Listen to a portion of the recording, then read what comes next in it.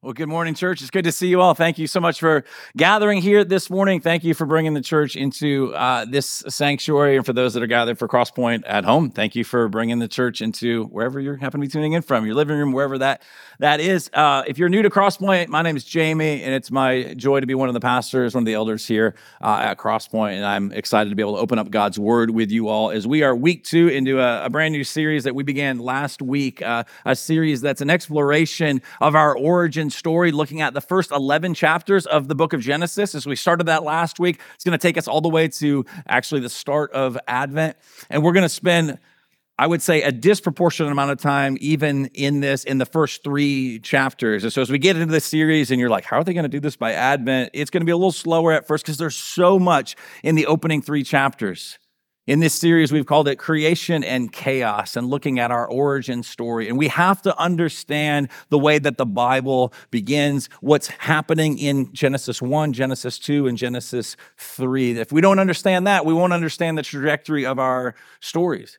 So often it can be said that no one would have probably ever stated this aloud, but perhaps you were raised in a church environment where you heard a lot about Genesis 3, meaning you heard a lot about the brokenness, the fallenness of this world, all right? And you heard a lot about like a coming judgment. So functionally, you heard a lot about Genesis 3 to like Revelation 20, all right? And those are super important. There's a lot that happens in there. There's a lot of important things, right? But if you miss Genesis 1 and 2, all right, and you miss like Revelation 21 and 22, like you functionally miss like, oh, what have we been put here to do? Like, how did the world originally begin? And if we understood how it began and what God's intentions were and how there's this shalom, this flourishing, then we will better understand where the story is heading. And so I went to seminary to learn that the book in the Bible starts in Genesis chapter 1, right? Like, oh, there you go, like this novel idea. But it is so important that we understand how the story begins. And so with that, we're going to look at the first 25 verses of Genesis 1. We looked at verses 1 and 2 last week to help us explore who is the author of our story, who's the storyteller. And I want to read verses 1 and 2 again, and we'll look at verses in particular 3 through 25 this morning. This is the creation account. This is the days of creation. We're going to get all the way up to the creation of humanity. And if you're wondering like why we don't talk about that today, it's because that's going to be a dedicated sermon all for next week. But we're going to look at kind of this overview of what's happening through the first 6 days. And so I want to encourage you to have the text in front of you. So if you brought a Bible, or you can use one of the few Bibles that are here, turn to Genesis chapter 1, page 1 of the Bible.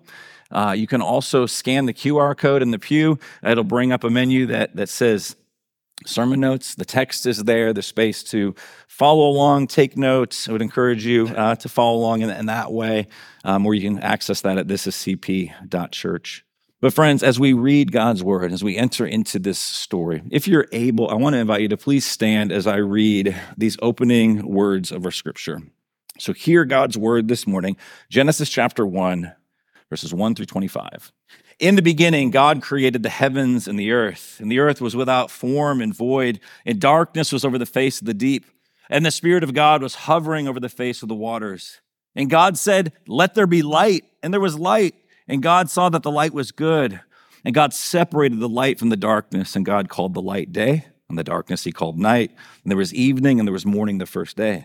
And God said, "Let there be an expanse in the midst of the waters, and let it separate the waters from the waters." And God made the expanse and separated the waters that were under the expanse from the waters that were above the expanse. And it was so.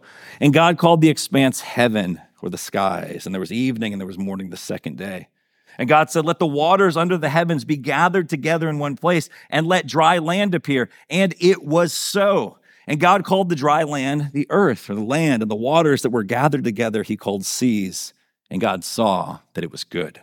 And God said, "Let the earth sprout vegetation, plants yielding seed, and fruit trees bearing fruit, in which is their seed, each according to its kind on the earth." And it was so.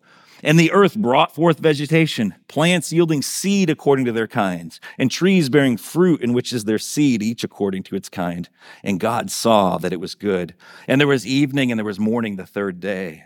And God said, "Let there be lights in the expanse of the heavens to separate the day from the night, and let them be for signs and for seasons and for days and years, and let them be lights in the expanse of the heavens to give light upon the earth." And it was so. And God made 2 great lights, the greater light to rule the day and the lesser light to rule the night, and the stars. And God set them in the expanse of the heavens to give light on the earth, to rule over the day and over the night, and to separate the light from the darkness. And God saw that it was good. And there was evening and there was morning the fourth day. Verse 20, and God said, let the waters swarm with swarms of living creatures, and let the birds fly above the earth across the expanse of the heavens. So God created the great sea creatures and every living creature that moves, with which the waters swarm according to their kinds, and every winged bird according to its kind. And God saw that it was good. And God blessed them, saying, be fruitful and multiply, and fill the waters and the seas, and let birds multiply on the earth. And there was evening and there was morning the fifth day. And God said, let the earth bring forth living creatures according to their kinds, livestock and creeping things, and beasts of the earth according to their kinds. And it was so. And God made the beasts of the earth according to their kinds, and the livestock according to their kinds, and everything that creeps on the ground according to its kind. And God saw that it was good. This is the word of the Lord. You may be seated. So as we get into this, I don't think this will come as a surprise, all right? If you've been around church for more than just a couple of days, you would probably know this, right? That people down through the centuries, I'm not talking about just out there, I'm saying like in the church, those who profess to be followers of Jesus, those who've trusted in the grace and mercy of Jesus, right, have debated about like what's happening in Genesis 1. There's lots of different takes on this. How are we to understand this? Are these a literal 24-hour days and God created all of everything that we see in that? Did God use other means? How do we account for how the earth apparently like looks a lot older than what this would tell us it is? And if you're here this morning, like, I just want to know what happened to the dinosaurs, man. Can somebody tell me, right? I'm not the person to tell you. I don't know. But how are we to think about these things? And so I want to put a couple things before you, because I think anytime you enter into a text that has been controversial, and there'll be more of these in the book of Genesis, so this is a helpful framework for us to keep in mind, is it's important to not take every theological category, every theological like difference or belief and like ramp them up to the same level of intensity. Some deserve it, but not everything. All right, so how should we think about this? And there's a professor by the name of Dr. Brashears out at Western Seminary, and he has, I think, a kind of a helpful framework, all right? Here's how this goes, that there are theological beliefs, all right, that we would die for, right? That there are things, it's like, yeah, people have been martyred for belief in certain things. Somebody tells you like, no, you can't believe that Jesus is the Son of God. You can't believe, you need to recant that Jesus is the way, the truth, and the life. You got to recant that Jesus is fully divine and fully man, right? Somebody says, no, it's not. You're not saved by grace alone, through faith alone, through the finished work of Christ alone. No, you contribute to your salvation, right? Those are hills to die on. So you die for those things. There are other things, he would say, that we divide for. And these can be significant matters. That's why oftentimes, right, like, there are church, different denominations, these sort of things. There are things that are not unimportant. There are places where there's been division, and I think it's needed and necessary, all right? You're in a Protestant church, all right, as opposed to a Catholic church. Like there's been divisions down through the years. There's some things that are worth dividing for, all right? There are other things that are worth debating for, debating about, talking about, all right? Things that really do matter, but they're not worth dividing over, and they're certainly not worth dying over. I would put Genesis 1 and your take and my take and our understanding, like we should press in, we should seek to understand all of that, but at the same time, I don't believe that this is something worth dividing over. It's certainly not worth dying over. And if you're kind of wondering like where we land as a church, the culture we're trying to create around an issue like this is to see what's the bigger message that Jesus is talking about? What is the bigger message that the scriptures are communicating? All right, so we can debate about this. I think there's room for that. There should be healthy, robust dialogue. We're all for that, but with a posture of love and care and compassion and a humility that says, I don't know what happened to the dinosaurs, man, right? Like just how do we embrace those things? And then lastly, there are things that we can just simply kind of decide for, meaning they're not spoken of in the Bible. They're just simply like preferences, right? Like you have a preference of like what musical style that you like, all right? Churches will engage in different forms of worship. I mean, there's a number of things that we could talk about, right? And so in that, you might be like, you know what, I really, I want the 25-minute sermon. You're in the wrong church, right? Whatever it happens to be, right? But there are things that you can decide for. So with that, let's just talk for a moment. I'll put a few of these things out there and kind of give you a sense of like where we're going. And we're not going to do a deep dive into these things because I think Genesis 1 is communicating something as we understand the author and we understand the context. We recognize, here's what we should at least embrace, right? Moses is the author. I'll unpack that more. And if Moses is the author, he did not set out to pen Genesis chapter 1 to be like, I got to let that guy Darwin have it. If you had said Darwin to Moses, he would have been like, huh? Like, Charles, what are you talking about? Like, wouldn't have had any context for that. So this is not written, all right? We can't import our modern day context. We have to understand the ancient context, the primeval context, the things that were going on in the time of Moses. And when we see that, friends, I think it begins to unlock for us, so this is what was going on. And this is how we're to understand it. And if we understand that and the implications, it has massive implications for your story and my story in present day. And so there are things down through the years, like if you're wondering, you're like, well, what are some of the different views, right? I mean, here's a list. This is not an exhaustive list, all right? But these are things when people break down like, hey, how should we understand Genesis 1 and Genesis 2? And so there are things like the gap theory, which tries to explain like, how do we have like seemingly the earth being spoken of is created in like 6 literal days, but also things in creation that say it's a lot older. And so some would be like, well, yeah, God created everything in Genesis 1. There was this gap of time between verse 1 and verse 2. So maybe that's where the dinosaurs disappeared, right? And suddenly there was this chaos. Maybe it's during that time that Satan fell. Maybe there's all of that. And so God had to remake everything in 6 days. So some gap theory. I've probably not represented that perfectly, but there's it in a summary. Day-age view, right? This is not meant to be viewed as literal 24-hour days, but they represent ages, long periods of time. So this is spoken of more like an imagery of a day, but it represented thousands of years, that sort of thing. Some will go in a camp of saying God used evolutionary means to bring about his purposes. So not in a, no, there's no God or this Big Bang sort of thing, but rather God himself was involved in this intelligent design, the way that he worked. There's certainly literal 24-hour day. It's just as it says in Genesis 1. Why would you read it anywhere way else, right? And so looking at that, which as an aside, one thing that I find fascinating is the reformers in the time of like Martin Luther and John Calvin. One of the things I didn't have any idea of this, I was studying this over the last couple of weeks. Calvin dealt with people that they had issue with a 24-hour day, not because they're like, hey, the earth is way older, all right? It can't possibly be 24 hours, but rather they're like, are you really going to tell me God needed 6 24-hour days to do this? He didn't need that much time. And so do you see different people in different times have different questions, different expectations, different things that they're bringing to it? And so I think there should be a posture of just like, how can we humbly approach this and also understand the bigger picture?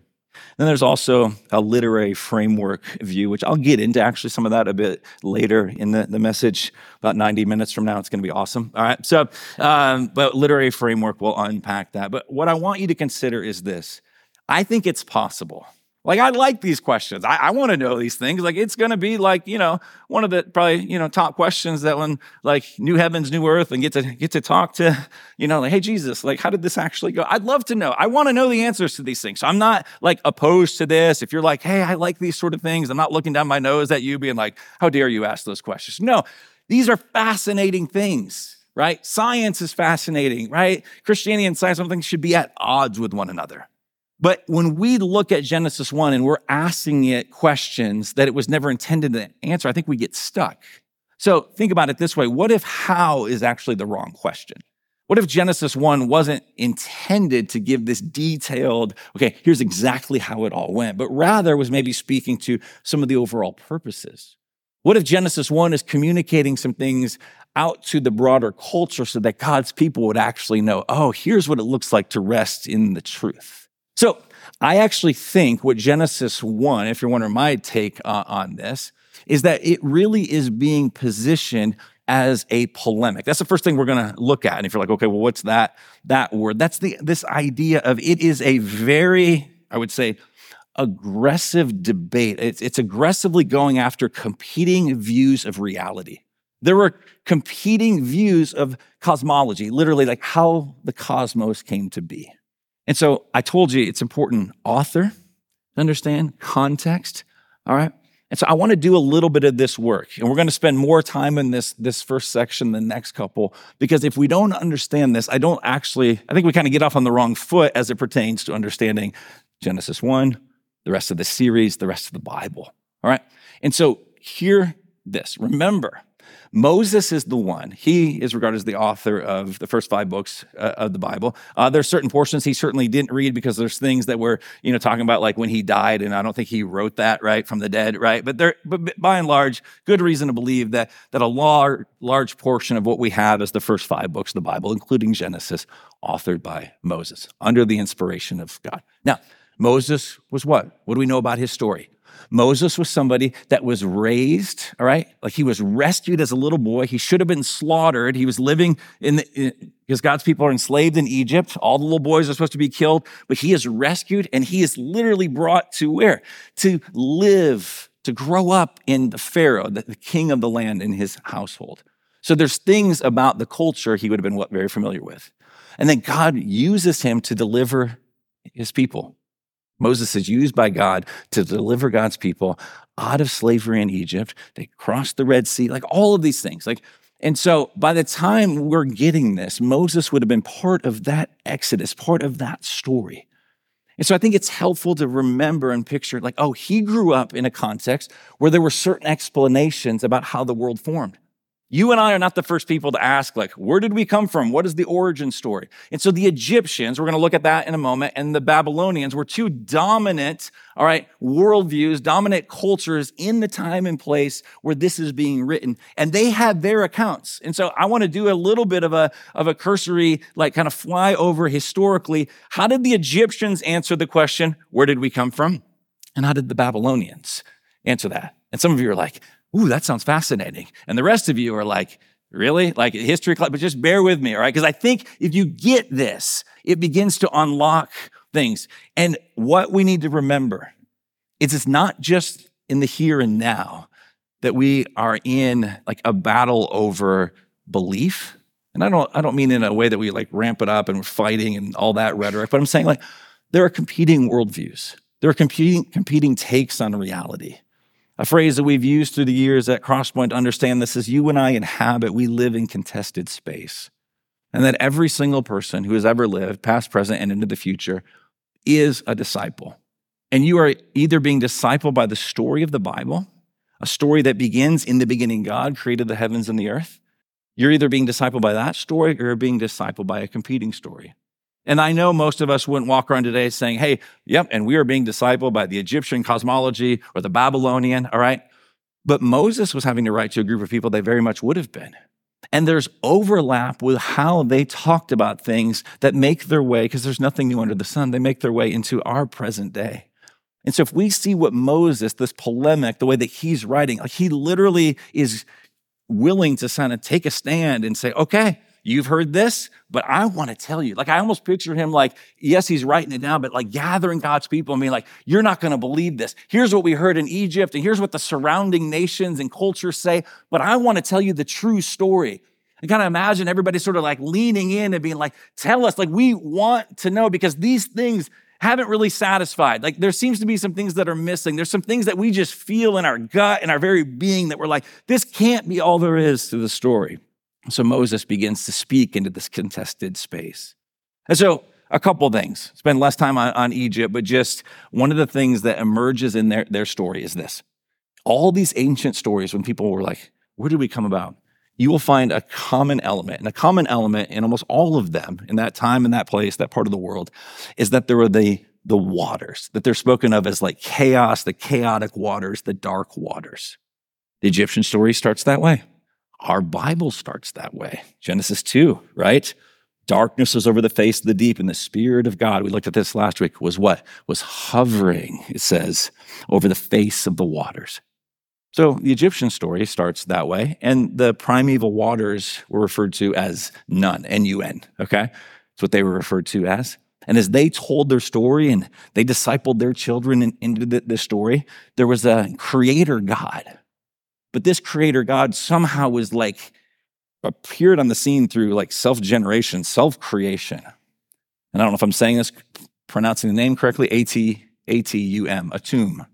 So Atum emerged out of the chaotic waters, somehow created himself, however that happens, all right? And then began to create the lesser deities, the gods and goddesses. Functionally begins to create the sun, the moon, the stars, the rivers, the Nile, like all of these things. And that's what the Egyptians worshiped. Functionally have a worship of creation and this mixing together of deity with just the surrounding land and all the things that we experience. So remember, Moses grew up hearing that. Moses was familiar with this. The Israelite people would have heard this when they were enslaved. But more than that, one of the additional things is that there was another story. And this is a story of the Babylonians and how they were answered the question, hey, where did we come from? And perhaps you've actually heard this if you maybe had some religion class in college or something, and maybe this, maybe you're like, oh, this is traumatic. I don't like thinking about that. But maybe you'll remember this. You might have run across this somewhere. The Babylonian account is referred to as the Enuma Elish. It's literally the first two words of this ancient Babylonian account. They found these like 7 stone tablets, literally. And here's this account of creation.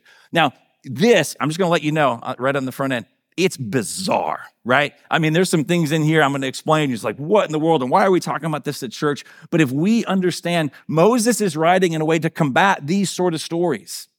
Like he's a good shepherd. He's a good leader. He's a good pastor for these people. Because he's like, this isn't it. Let me tell you the true story.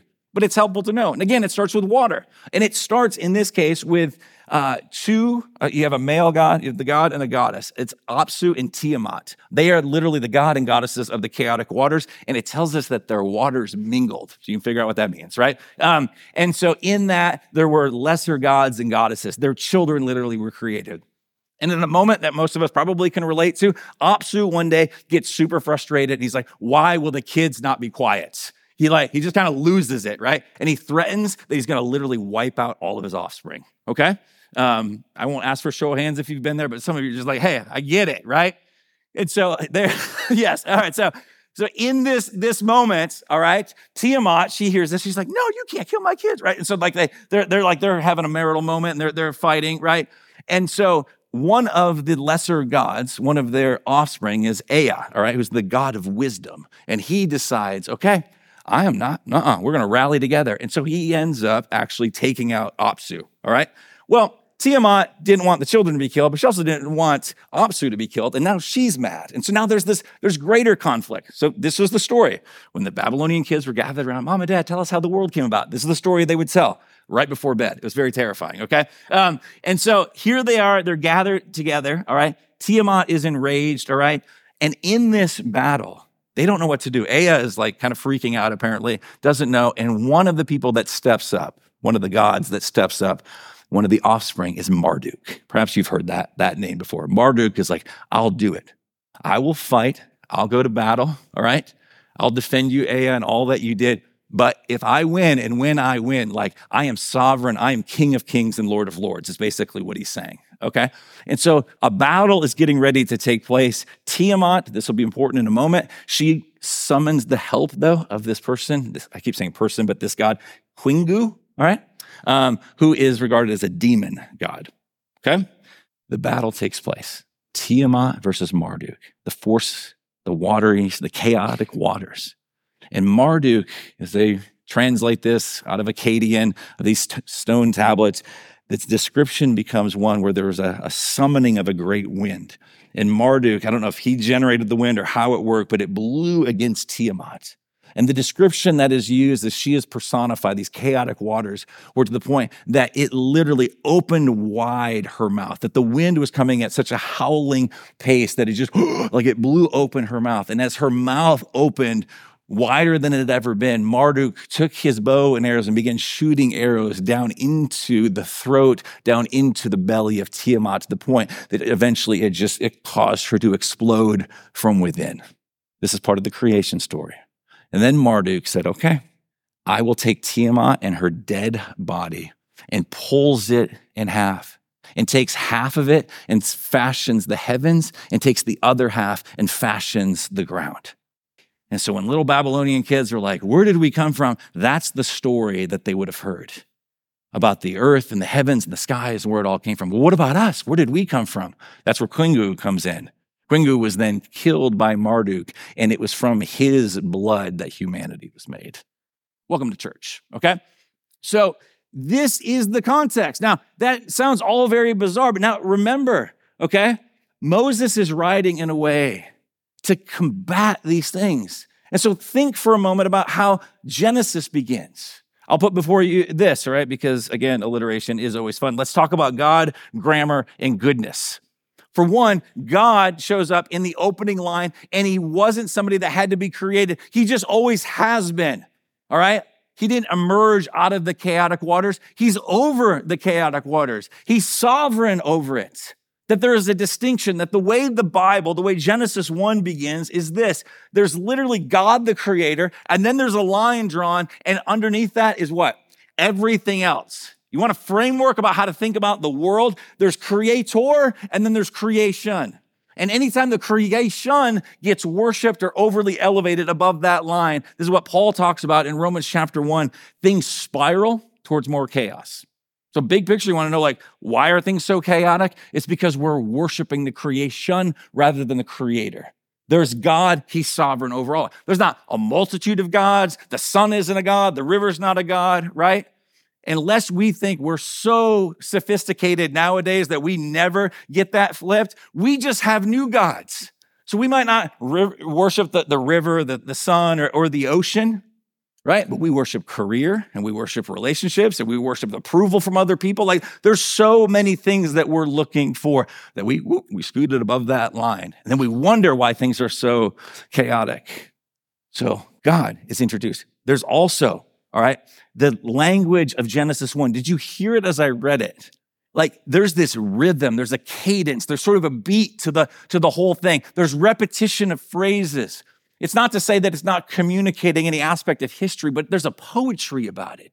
And with that, I don't think it's meant to be pressed for like every last detail about how did this exactly happen? But there's these repeated refrains that keep showing up. And one is this. It says over and over again, and God said. So our God speaks.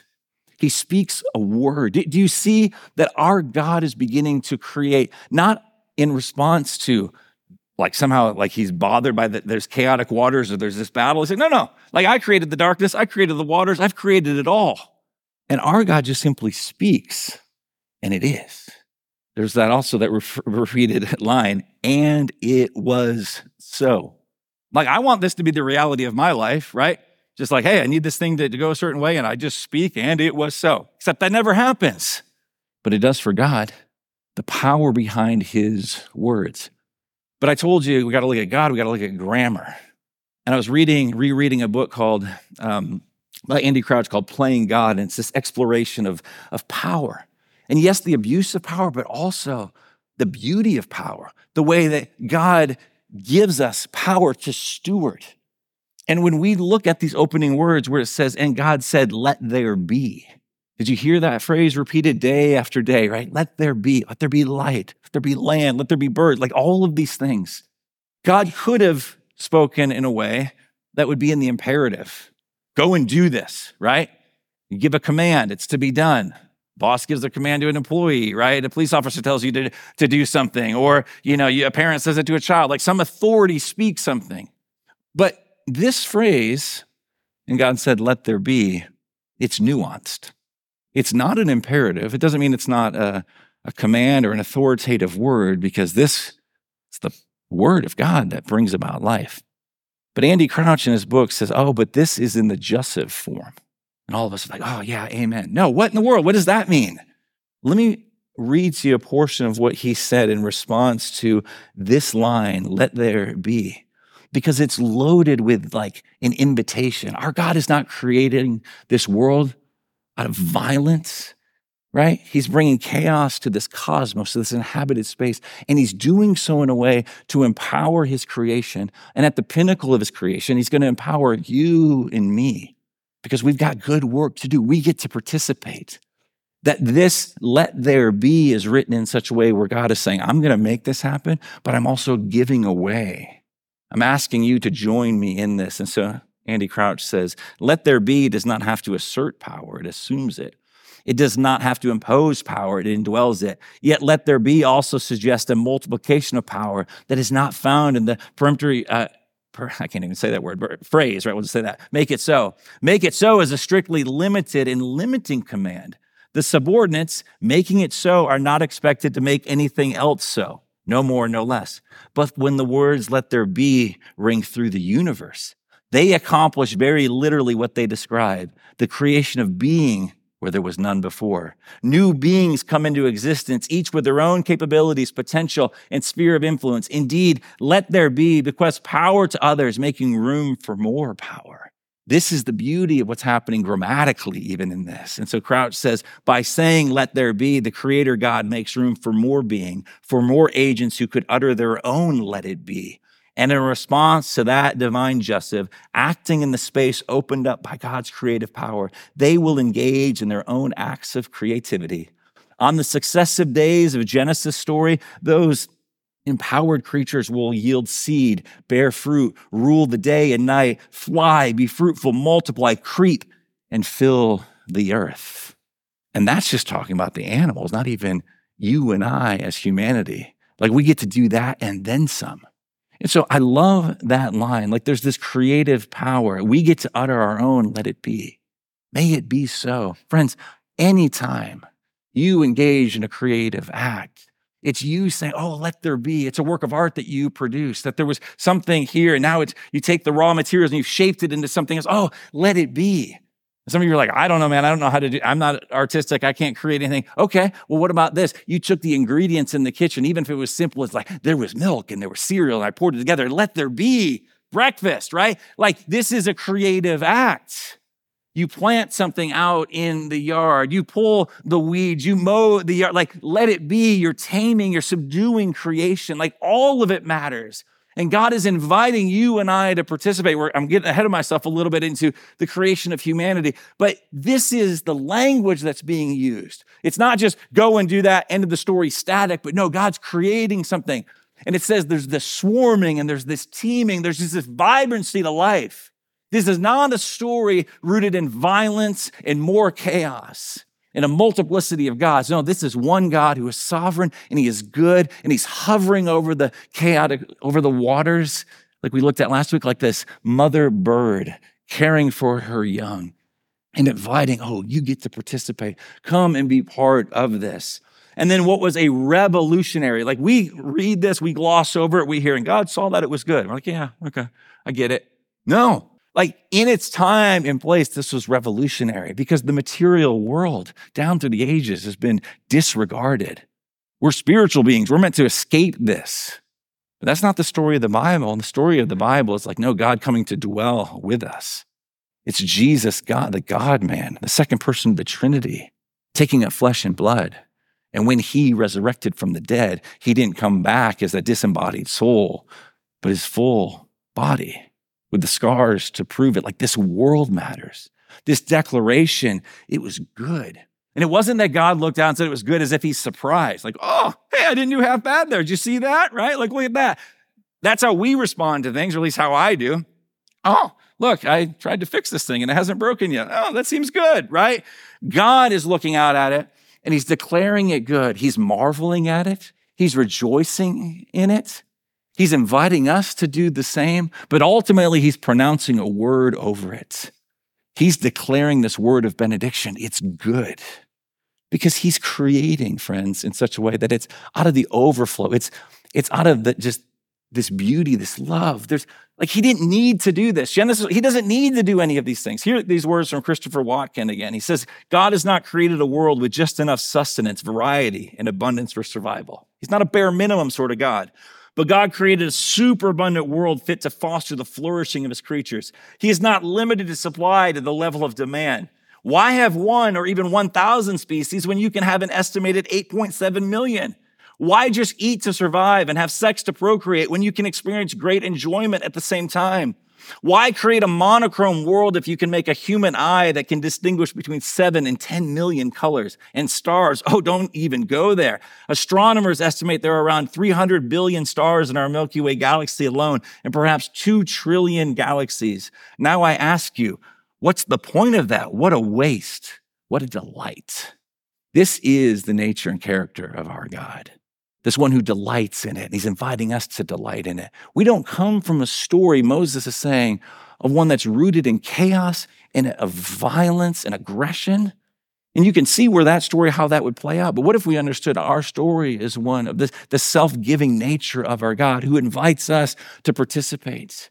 And how would we then steward that so that there's more flourishing? So we take the good things that the Lord has provided and see it expand. Now we're getting a vision of what our origin story is and what we were created for. But as we looked at last week, friends, this isn't the way it always goes. And so what I want you to see for just a moment now, in light of all of that, there's this pattern. There is a particular pattern, the way that the Lord puts things together that's shown here in Genesis 1. Not because it answers every last detail, but there's a pattern of forming and filling. And when it says in Genesis chapter 1, verse 2, that the world was without form and void, you remember this from last week? It was the Hebrew word tohu vabohu, right?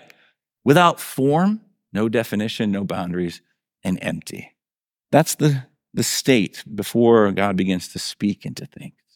And so what's so fascinating then is as we read this account of Genesis 1, God is saying, okay, what was formless, I'm going to form. And what was empty, I'm going to fill. Have you seen this before as you read through it? That there's a pattern of what's happening on day 1 that corresponds to day 4. And what happens on day 2 that corresponds to day 5. And what happens on day 3 that corresponds to day 6. God is giving definition. He's forming particular environments so that he might fill them. Do you see the good design of our God? Like, look, forming and filling. Day 1, right? They're separating let there be light. Separating the light from the darkness, and there's day and night. Okay. There's an environment there. There's boundaries. There's something given form. It's not just this like out there, right? Like it's that's Hebrew for that. Okay. Anyway, so there's light that's great, and then day 4. Oh, what does it get filled with? The sun and the moon and the stars. It's part of the reason why I think even if you read this as like, oh, this is exactly how it played out. Well, there's light before there's sun and moon and stars. Like, well, how does that work? But what if Moses, the inspiration of God's Spirit, is saying, I'm just telling you a story about this pattern. And there's a way that we're meant to live. We can either live against the grain of the universe or with the grain. That we can live according to God's good design. Day 2, right? The sky and the seas. And then what happens? There's form and it gets filled with birds and fish, the creatures of the deep, right? And of the heavens. Day 3, there's dry land and vegetation. Okay, that's the forming. What happens? It gets filled with land animals and ultimately humanity. That's the pattern that's taking place here. And so I think it's worth asking as we continue in this series, as we continue to make our way through this text, and as we get further even to the creation of humanity that we'll look at last week, begin asking ourselves this question: what happens for you and I, individually and even collectively as a community, when we live contrary to God's pattern of forming and filling? God gives definition to things. God sets boundaries. God has a particular way he's designed things to flourish. So what happens when we live contrary to that? I would put it before you this way. We are people that so value freedom. And there's some good in that. But there's this autonomous self where I don't want anybody to tell me anything. I want to do what I want to do when I want to do it. And what we end up pursuing oftentimes is a world with no boundaries, with no definition, with no lines. We do not want to be boxed in. We view it as constrictive. But no one would ever say, I've used this before, right? But nobody would ever say like, oh, all right, fish, I've rescued you. I pulled you out of the water. The fish, if it could speak, would be like, you're a moron. Put me back in. Like, I need the constriction. I need to be boxed in by the water so that I can flourish. But we run around all the time thinking, I don't need to pay attention to God's design, his boundaries, the things that he has set up in place. And what we often have is we have slavery masquerading as freedom. That we are slaves to all of these things. We're slaves to sin. We're slaves to chaos. We're slaves to self, but we call it freedom. I'm getting to do what I want to do. And friends, if there was ever a time to be paying attention to forming and filling, because when we ignore the forms that God has created, when we say there's no boundaries, there's no definitions, and we define everything just the way that we want to, then we just are left with like trying to fill it with all the things that we think are going to satisfy, and it never, ever does. And so you think about some of the topics we're even going to get into in the weeks ahead. right? God creates particular definitions and boundaries, calls Adam and Eve as a husband and wife. There's a particular way they're to leave and to cleave to one another, to become one, to not separate. But we live in a culture that just wants to disregard that. I'm not feeling it anymore, so I'm out, not paying attention to what God has set in place. You think about the fact that he created Adam and Eve, right? Like what you have here is even God defining there's male and female, and we live in a day and age where it's like, well, no, we don't want to consider those things. You get to choose what that is. It creates unspeakable chaos. We think about what we do with the work that we've been given to do, and we don't pay attention to the fact that God sets a boundary. He sets a form, and he says, yes, do your work, okay? But rest, take a Sabbath. And so we're like, no, I'm going to do this. I love to work on all this. And we become enslaved to it. And we're workaholics. And we're just beat down and we're tired because we're not paying attention to God's good design. So it happens, you think about sexuality, right? Like, oh, I want to do what I want to do with who I want to, whenever I want to, in whatever context. And God's like, no, I created to flourish in a particular context. Are we paying attention to these things? And so at the end of the day, we have to ask ourselves, we'll close this last thing of what we need. If we, in the name of supposed freedom, right? Like we're pursuing all these things and it's leading to slavery, like how do we actually find the freedom that we're made for? Like the right kind of freedom, the biblical kind of freedom, and one that would lead to flourishing. And the reality is we need to remember a word that was spoken to us. And so in this last thing, the proclamation, we talked about it a moment ago, God saw that it was good. Friends, I was so moved reading through a sermon from 2008 by Tim Keller. And he made this observation. He said that in the garden, we hear those words and it was good. And those words are not spoken of any person ever in the Garden of Eden until Jesus is baptized. And Jesus is baptized and he comes up out of the waters. And we read this in Matthew 3. When Jesus was baptized, immediately he went up from the water. And behold, the heavens were opened to him. And he saw the Spirit of God descending like a dove and coming to rest on him. This is the picture of the Trinity, the Father, Son, and Spirit all here. And behold, a voice from heaven, the Father speaks and said, This is my beloved Son with whom I am well pleased. It's a word of blessing. It's a word of benediction. It's a speaking over his Son. It's good. But because we don't pay attention and we disregard how God, the pattern of forming and filling, we then get in this spot. Like we looked at last week, more tohu vabohu, more creating of a mess. And Keller says this, we don't have the benediction then. Every single one of us in our heart of hearts, because we were built for this. Like we need that word spoken of us, is trying to fill a vacuum. We want our parents to love us. We want to get married to somebody who loves us, somebody we admire, hopefully. We're going out and trying to do well in the world. We're trying to make money. Why? We're trying to get a benediction. We're trying to get other people and other things to say, you're good, you're wonderful, you're delightful, you're incredible. That was great. But it never satisfies because it's God's benediction that we need. And so we're driven by this. But what's so fascinating is that the Apostle Paul picks up on these themes and he takes this benediction and he takes this blessing and he begins to apply it to people that are in Christ, people that have trusted in the finished work of Jesus. It's why he would say in Romans chapter 8, 15 to 16, for you did not receive the spirit of slavery, like you've been freed. What? See, he says not to fall back into fear, but you've received the spirit of adoption as sons, by whom we cry, Abba, Father. The Spirit himself bears witness with our spirit. The Spirit is literally bearing witness.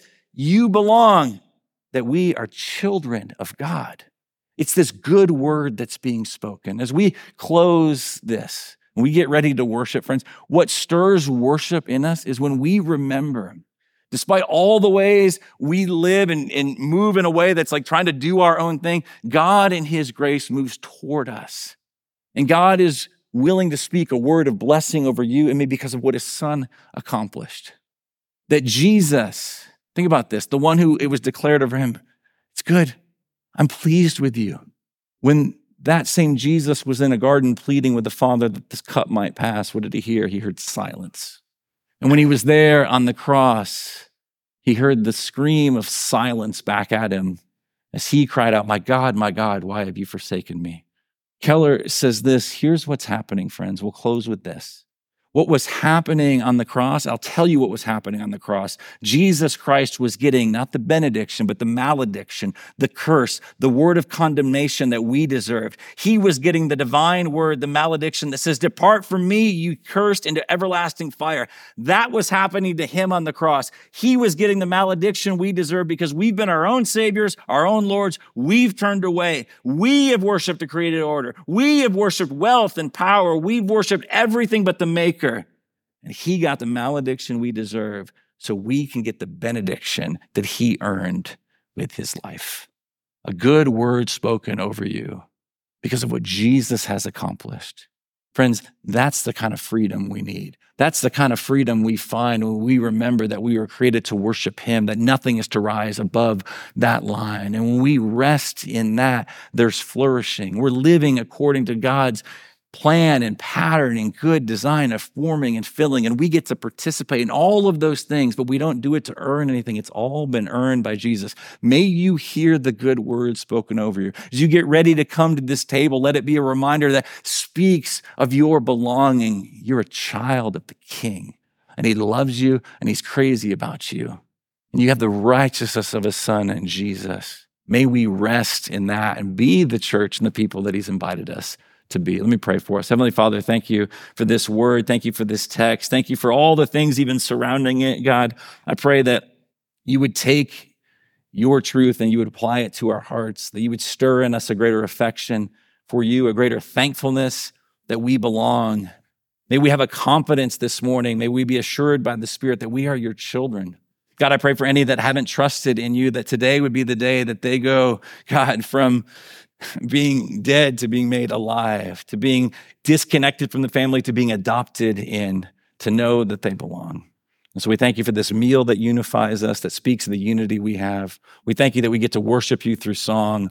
We thank you that we get to worship you with our lives. And so God, we pray that you would help us to do that we would do it for your glory and for our joy. And we pray in Christ's name, amen.